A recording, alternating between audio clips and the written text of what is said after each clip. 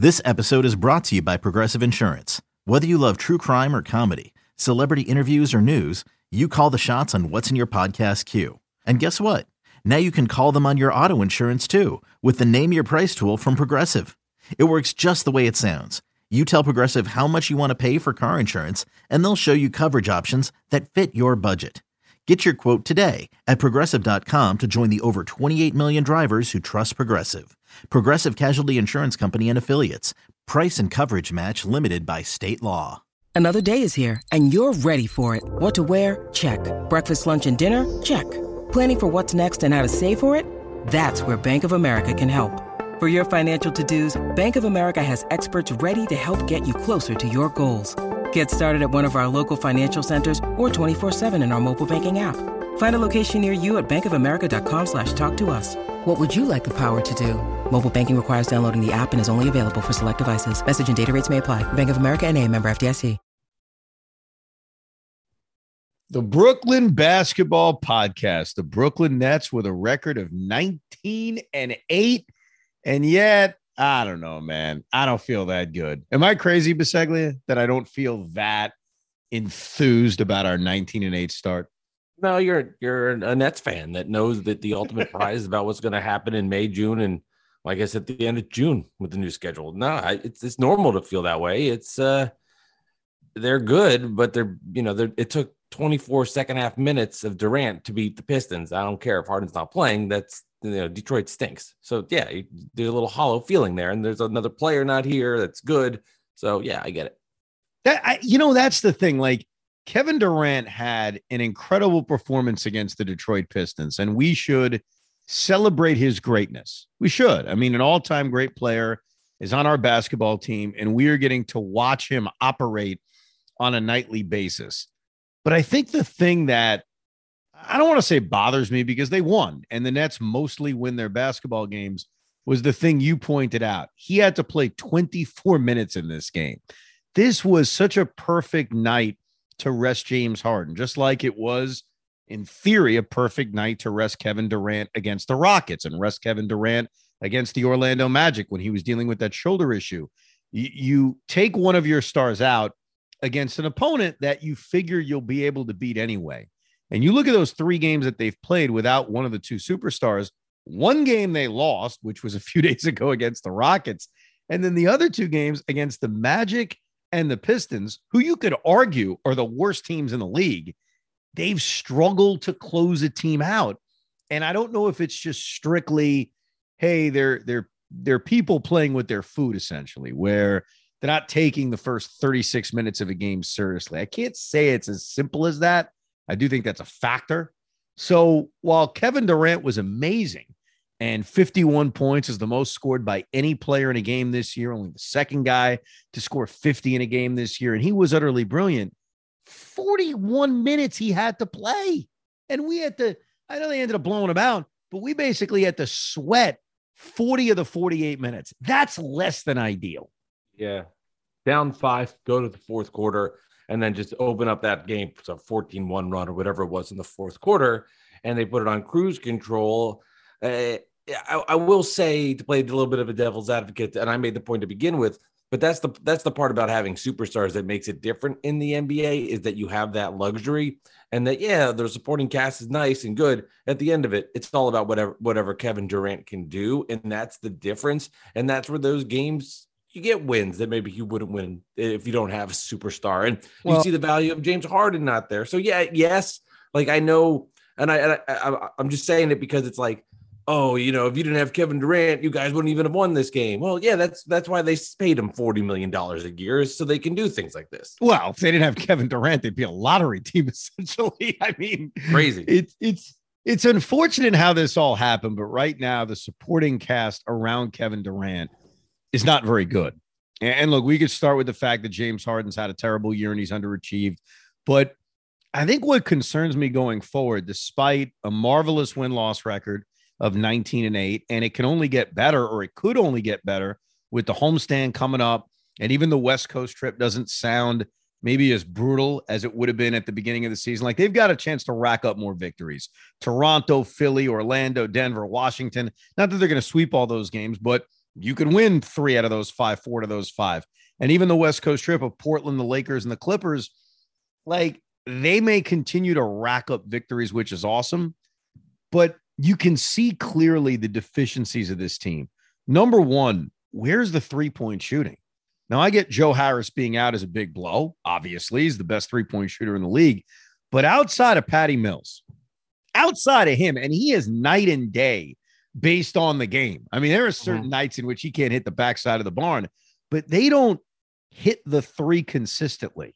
You know, DeAndre Bembry's been okay in the limited shots he's taken, but LaMarcus Aldridge is not a 3-point shooter, even though, again, he's done a decent job.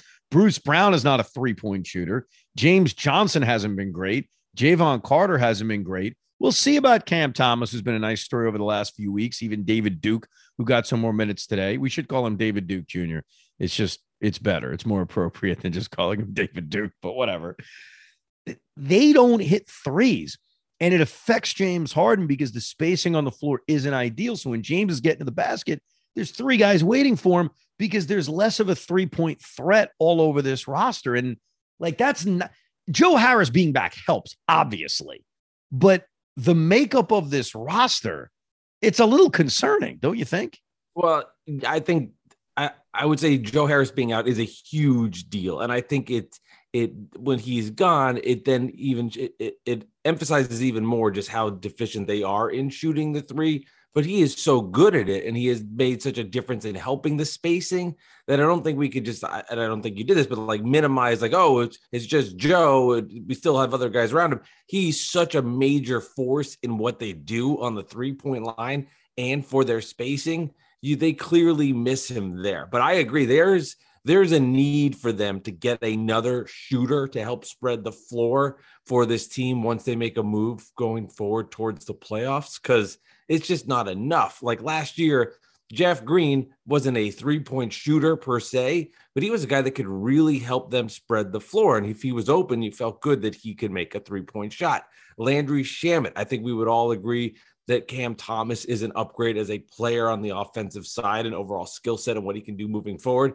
But, Landry Shamet would help you space the floor, and he could shoot the 3. So those 2 guys are gone. Carter has been abysmal shooting the basketball. Cam Thomas is starting to get in a flow, but he's less of a space provider and more of an offensive threat. I like what James Johnson has done, but yeah, he's not the guy that spaces the floor and hits 3s. Millsap's been awful from deep. Blake has been terrible. Yeah, they need to find another 3-point shooter. Joe back will make a major difference. A major difference. Oh, no. Absolutely. They need another 3-point shooter. They do. I think in a deadline deal, what's his name? I was loving from the Rockets, Matthews. I was like, he's the guy I want on this team right now. Can shoot 3, energy. They need somebody like that on this roster moving forward, no doubt. Well, it's going to be interesting also to find out what Cam Thomas is from 3. I can't look at his numbers and just throw him away because remember, I think he missed his first 8 or 9 threes, wasn't playing consistently. He is clearly in this rotation now. I mean, there's no doubt about it. Cam Thomas is a 25-minute a night kind of guy. And I don't know if he can be a reliable, 38% from 3, corner 3 shooter where you can benefit when you're teammates of James Harden and Kevin Durant. But Cam Thomas is going to get a shot. I mean, there's no doubt about it. The weird thing about Patty Mills, and I know he's shooting over 40% from 3, is he's so damn streaky.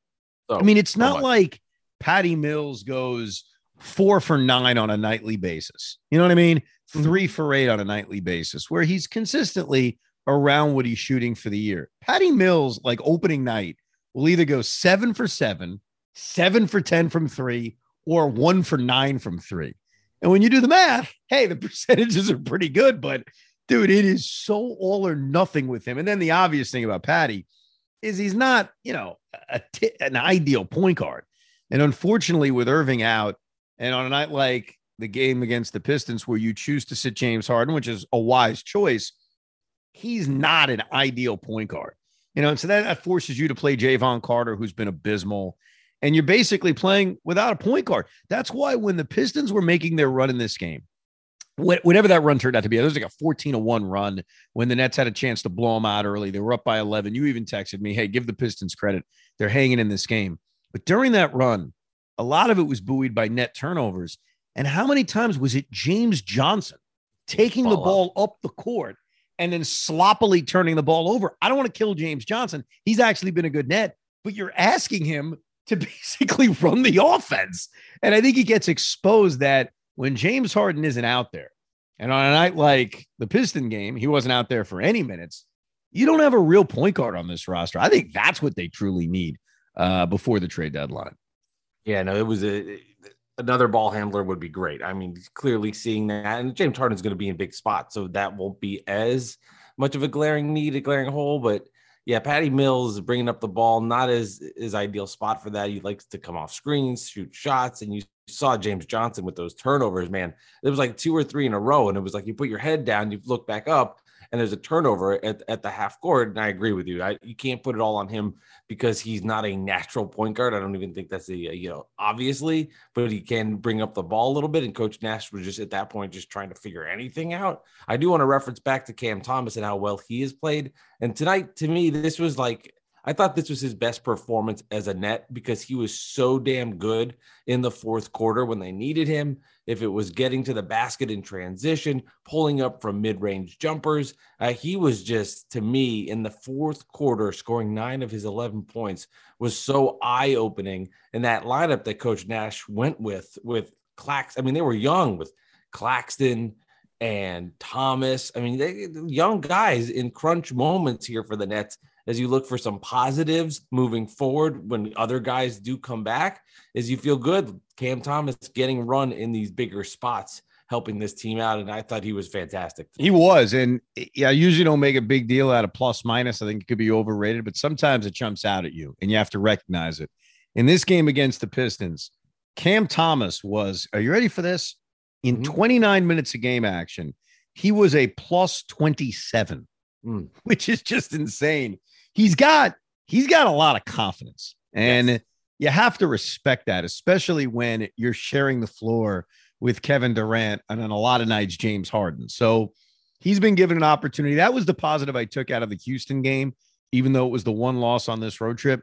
David Duke Jr. got an opportunity, and I don't think he's ever going to really truly break this rotation when this team is healthy, but he played well. And I think the experience of playing helps. God forbid you actually need him in a big spot. And certainly Cam Thomas, I think, can maintain a spot in this rotation, especially because he gives them offense. Like, they've got a lot of guys on this team that will defend, and they're valuable on the floor, and they give you energy. Bruce Brown being one of them, DeAndre Bembry being another.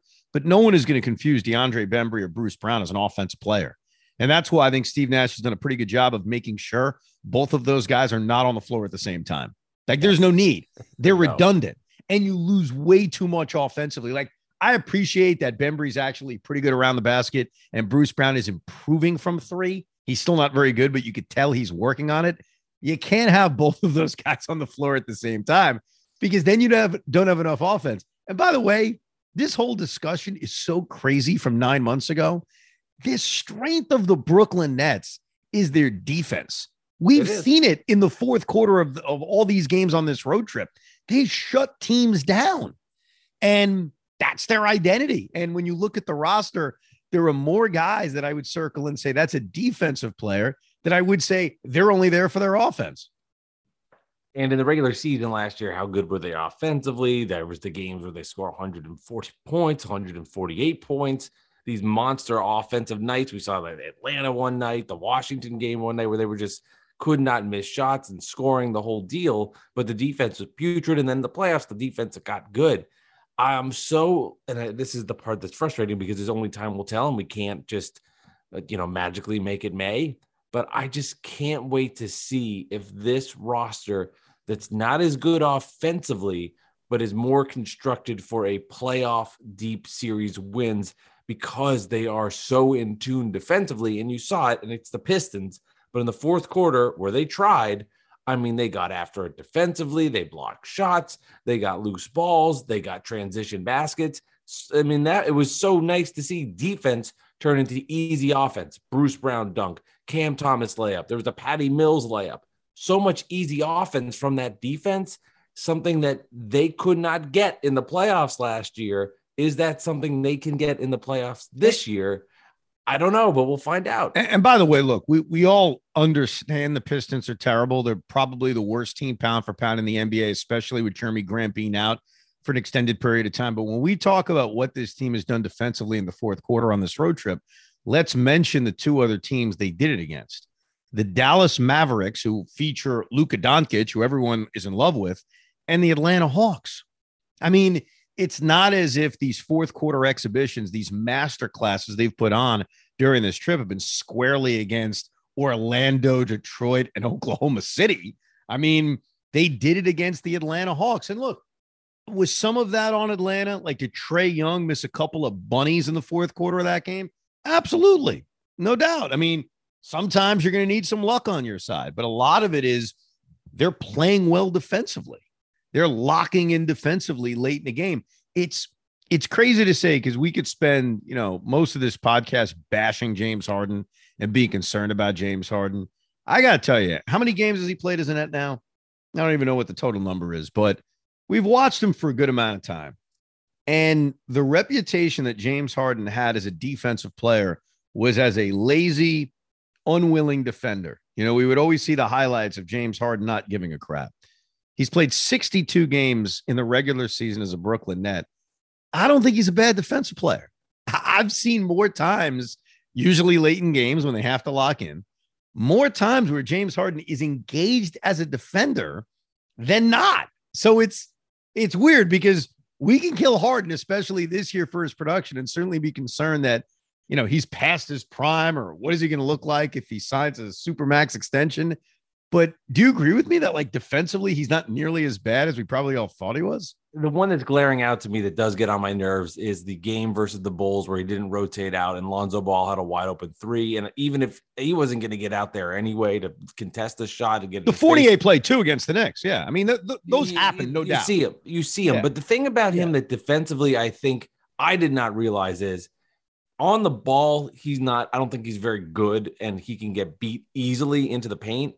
But if you put him in a spot in the post, he is so strong. That's where his defense, I think, shines a little bit better. Is he can contain other little bit bigger players in the post well, and that's where I've been surprised by his defense. Is you get a small forward or a power forward in the paint, he's not going to just allow that guy to beat him up and get to the rim. He's pretty sturdy there. It's some of those first steps where guys are getting by him that's been annoying, but I don't think it's not as atrocious as the perception is out well, there. That's not, I mean, I think, I agree with that. He definitely has some flaws on the perimeter. He's better on the inside in the paint than I anticipated, but it's not this atrocious joke defense. That's national perception. I'm not suggesting, he's all defensive first team or anything like that. I think he's just a lot better than maybe the reputation that he has. I forget which moment, which player, but when he begged Steve Nash for the challenge on the SWAT,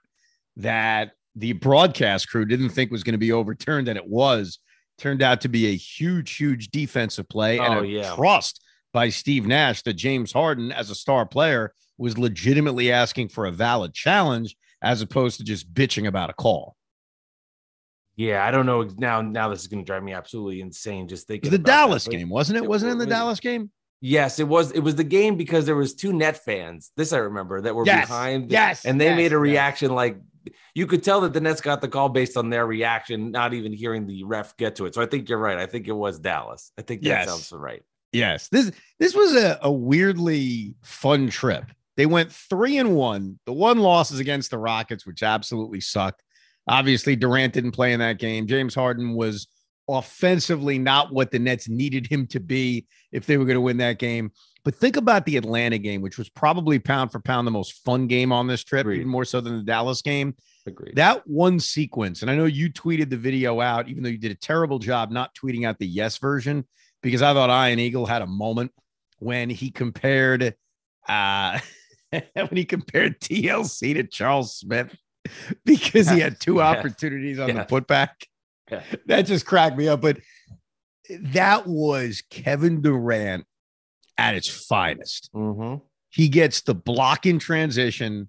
He loses his balance, comes back into the play, tips out after Atlanta was looking for, I think, their third or fourth offensive rebound. Nets go in transition, and then he hits a jump shot. a mid-range jump shot. I mean, it was 3 marvelous things by Kevin Durant in a 20-second sequence as they closed out Atlanta. We have to learn to trust these guys to close out, because I'll give them this. Even in the losses, like when they've lost to these good teams that we bemoan, unfortunately, usually the games aren't that close late. I know. Unfortunately, when they've played close games this year, even though a lot of the times it's been against inferior opponents, I totally acknowledge that, they close teams out. I mean, we saw it on this trip. They come back all the time. They're down 17, no big deal. They're down 11, no big deal. They're incredible at coming back, and obviously it helps to have Kevin Durant. They certainly know how to close. Yeah, the only game where against a good opponent where they did not close and it was competitive and it wasn't the Warriors or the Suns, it was the Bulls the second time. Yeah. That was the game where they had their opportunities and they could not close it out and they could not get the win. I like this, and I contradict myself a little bit here. I don't want to be a hypocrite, but I do like Durant when he starts these fourth quarters, because I think that's when the other team brings in their bench, they bring in their other guys, and with the Pistons second unit, it's not, it's nothing to write home about. And that first couple of minutes when Durant is out there gives them such a spark where it just snowballs through. And that adjustment, I love that by Nash. Now, I thought when Durant got the 5th foul and they were up 7 with like 7 minutes left, I thought Coach Nash was going to give him like a 2 to 3 minute breather there with the 5 fouls. Obviously, he has faith in Durant that he, can play smart defensively, lag off a little bit. But I do like those first couple of minutes when Durant's out there, because the other team doesn't have their best players in, and here he is, and he just keeps going. And all of a sudden, a 5-point deficit, that's turned into a 9-point lead. It was remarkable. It turned out to be huge. The problem is, because he plays in the entire first quarter and the entire third quarter, if you have him start fourth quarters, you're looking at 40-minute nights. I mean, you just are. That's what the math is leading you towards. So unless he makes an adjustment where he tries to steal a few bench minutes from Durant in the first quarter and the third quarter, it's tough to play him the entire fourth quarter like he did in the Piston game. And I understand why he felt the need to. They go in the fourth quarter down 5. If he gives Kevin Durant 5 minutes off, even against an inferior opponent, without James Harden, they could be down 12. They may go back to Kevin Durant at the 8-minute mark, down 12 or 13. So I get why he kept him in the game. It's like the line Nash had 2 weeks ago, when he said, I could play him less minutes, but we'd lose a lot more.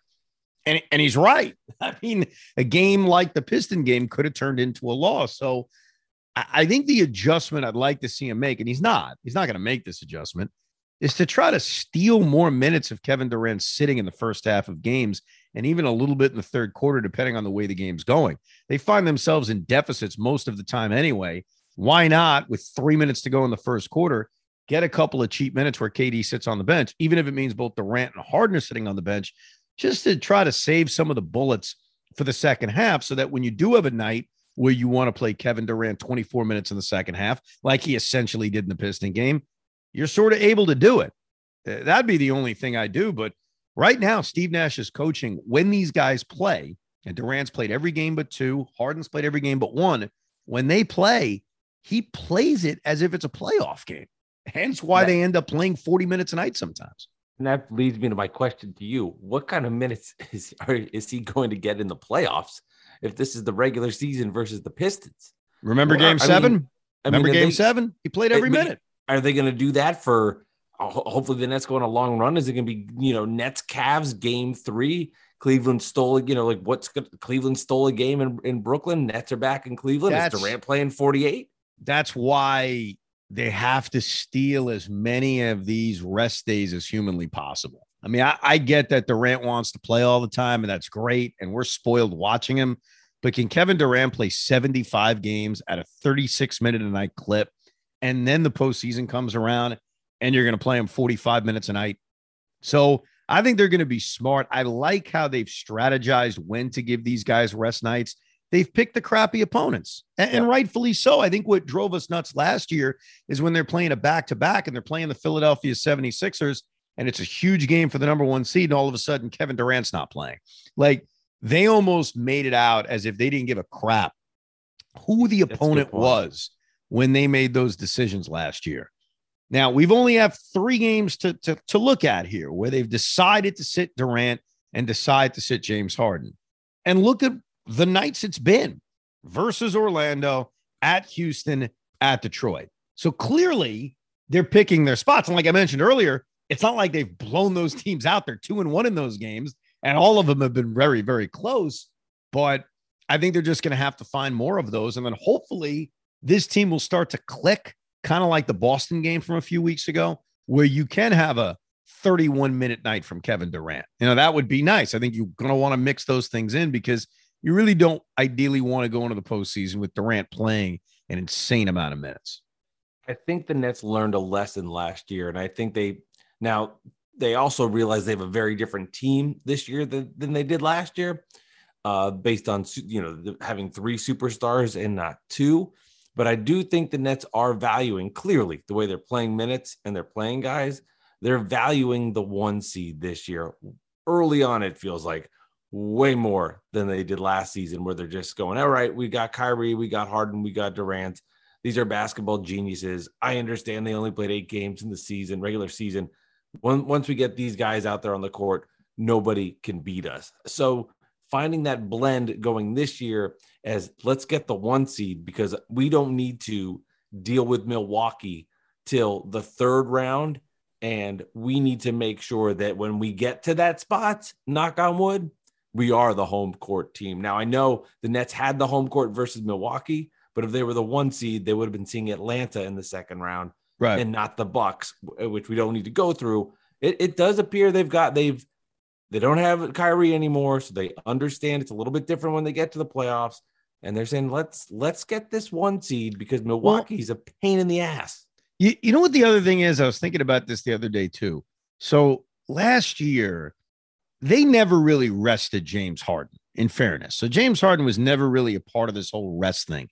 When James Harden was acquired, he basically went out and played every single game, and then he got hurt. I mean, that's what happened. He had a legitimate hamstring issue, as we saw, and he missed a lot of time.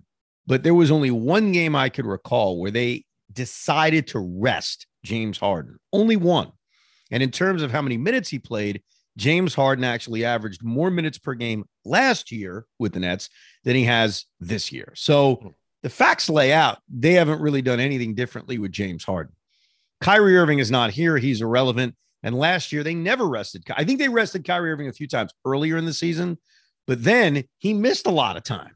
He was away for his personal reasons. Kevin Durant is the wild card.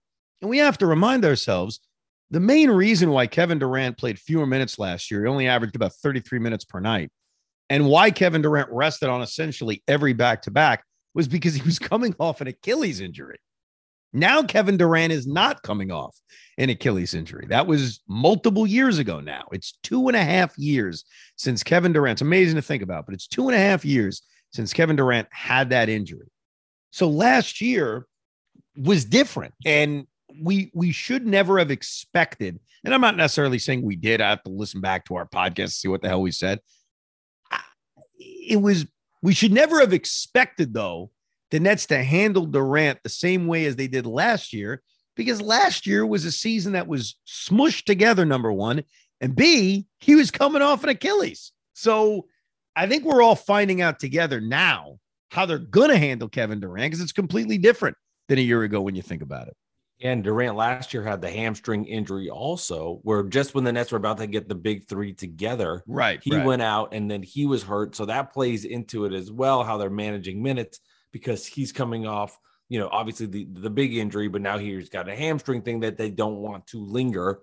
So you add that to the mix as well with it. And yeah, you're right. Now we're seeing more of what this new version of the Kevin Durant is. And it is amazing to think about how damn good he's been. I mean, I can't tell you how many times I heard people say the Nets will get Durant, but he'll be 80%, 90%. And if you get that, you're still getting a great all-time NBA player, but you're not getting Kevin Durant. He's gotten better. I don't know how. I didn't watch every minute of him in Golden State or every minute of him in Oklahoma City, but he is somehow getting better at 33 years old off this injury. And you do have to say every moment, like when he's going out there, every time he misses, it surprises me. It surprises me every single time he misses a shot. And just so thankful that we do have to have these kind of conversations about his minutes and his playing, etc., and not what the alternative could be. It is crazy. I mean, it's 59 games he's now played as a net in the regular season. So it's a much smaller sample size than all the years he had in Oklahoma City and the years in Golden State, 3-4 years in Golden State. What was it? He was only there for 3 years. That's amazing to think about.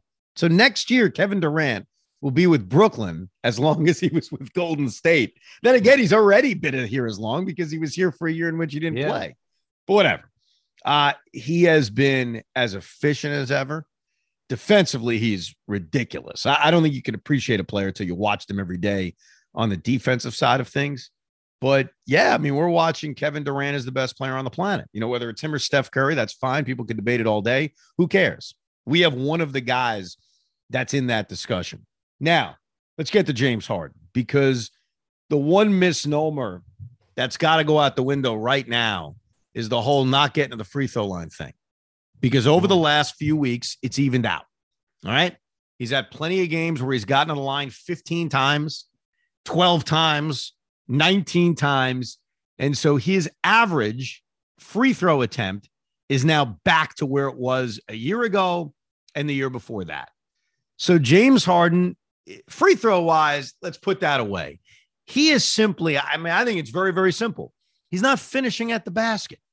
I have seen this guy, specifically the Chicago game, the second one, the one in Brooklyn a few weeks ago.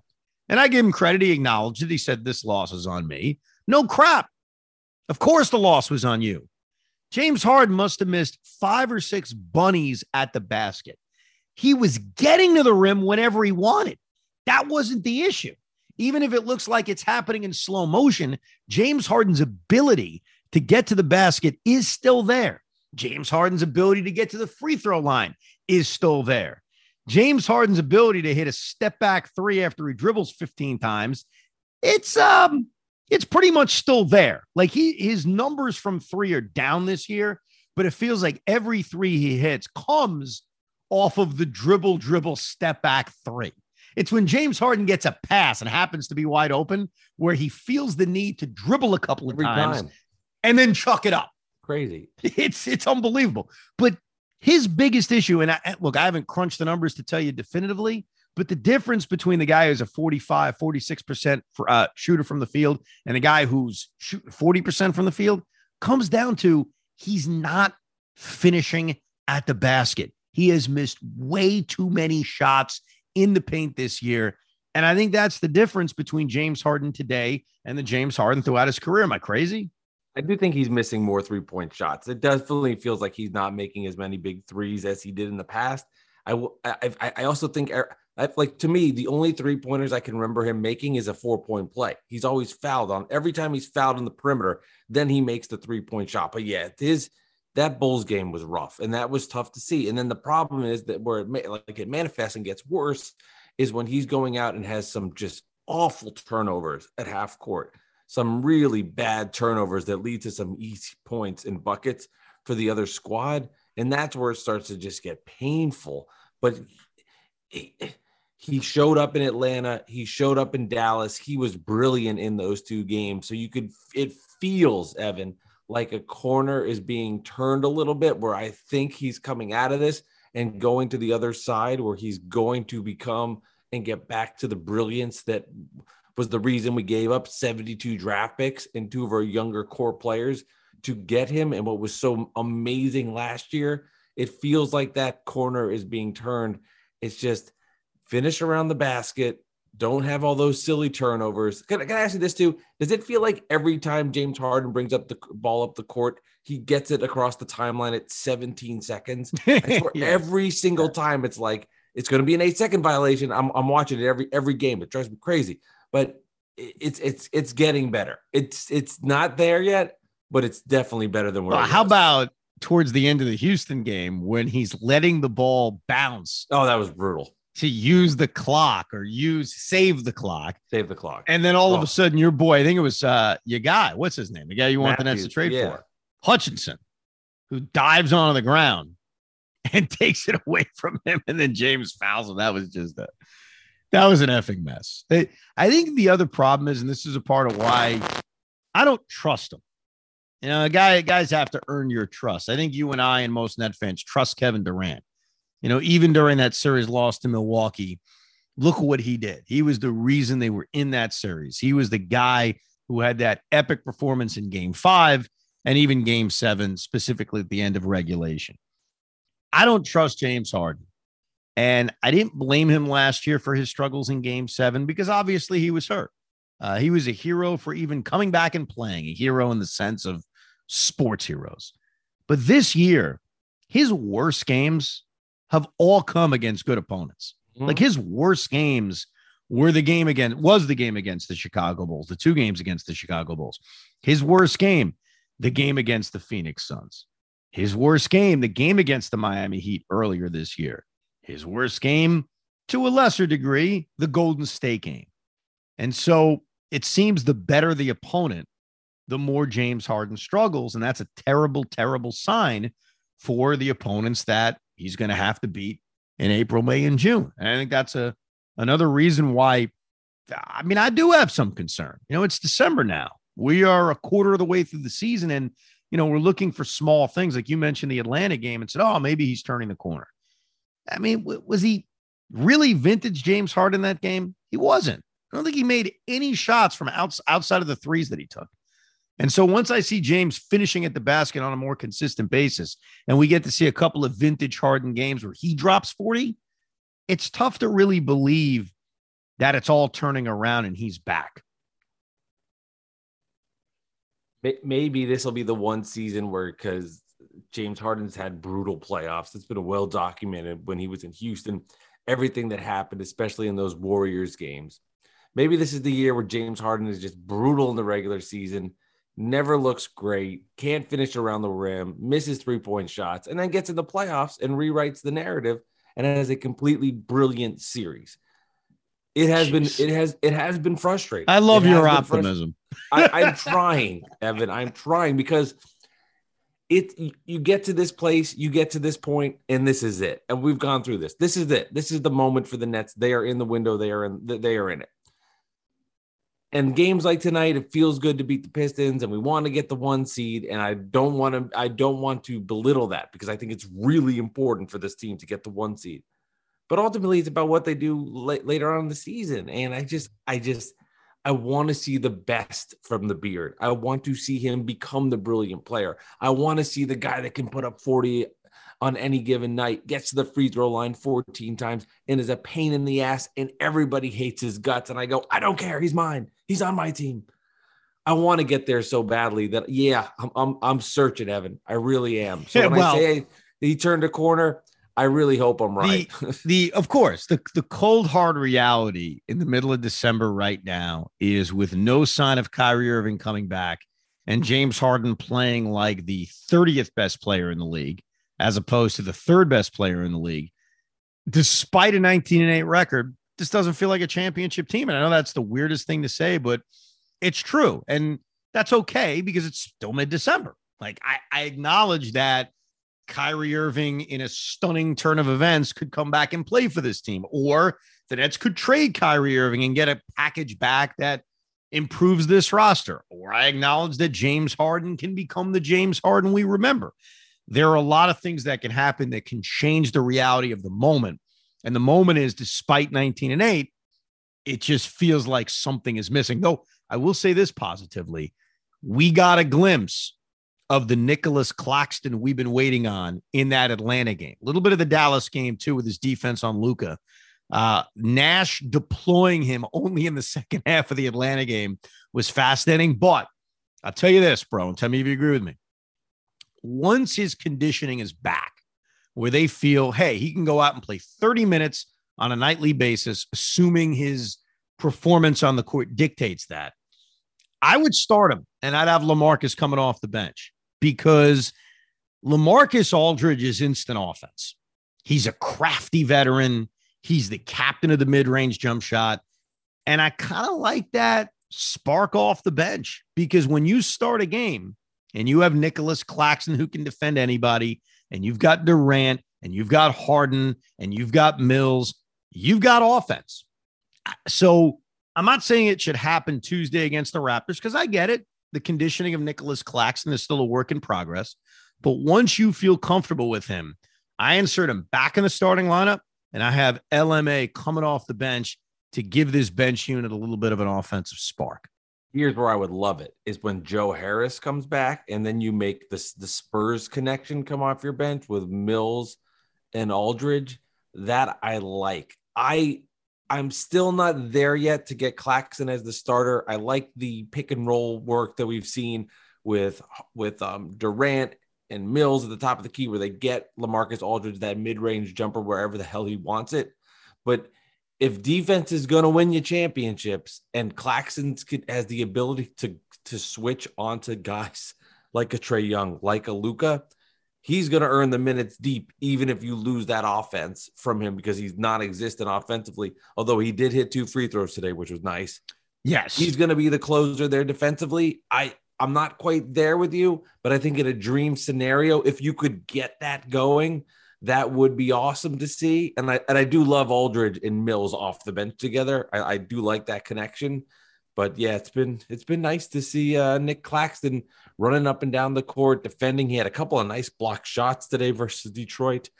He's getting better, and like so much expectations were put on him so fast that we kind of blew it out of proportion of who he is or what kind of player he could be, as opposed to just saying like, hey, for us and this team, defend, box out, rebound, block some shots, and guard the perimeter when you're forced to. The two aspects of his offensive game that just need to be solid, and it really isn't asking much, is number one, you hit on it, hit your free throws. He got off to a terrible start. Not that he's had that many opportunities from the line, hit a couple in this Piston game, which is a nice sign. So number one, do not be a liability where you can't play this guy late because he ends up at the free throw line. You end up with an empty possession. And then the second thing, and this is probably the most important, is if him and James Harden can put together that chemistry, True. James Harden can finally have a lob partner on this team because he needs one. And they don't have a lot of bouncy athletic guys that James Harden is used to playing with. If Jared Allen was still here, if Jared Allen wasn't a part of the James Harden trade, my God, those two guys would be best friends. Yeah. I mean, they would be BFF. So the best thing that they have, because Blake can't jump anymore, LaMarcus is more of a crafty guy, though he can finish around the basket. Nicholas Claxton needs to become his lob partner. And the more chemistry that they develop, the better weapon that can be. Because that's one aspect of Harden's game that just hasn't been fully unlocked here this year because he doesn't have anybody to Clint Capella with him. So that's a big part of Claxton's game, that if him and Harden can develop that chemistry, think about all the easy buckets you can get just from that. In the first game of the season, the Nets played the Bucks, and Harden tried to get it to Claxton on those lobs constantly, a million times, and it didn't work out. And I bring that up because I was glad they were gone for a while because I just couldn't take losing to them every freaking time. I want to see the Bucks again because I want to see what this new Nets team that now we're in a rhythm with, and we kind of have an idea of what they are at this current state. I want to see them play the Bucks to get an idea of where they are. Because to me, the Bulls have beaten the Nets twice. It's the Bucks, and everybody knows it. Unless the Sixers can figure something out with Simmons, right now it's the Bucks. I'm dying to see what this Nets team looks like against them because those three guys together don't lose in Milwaukee.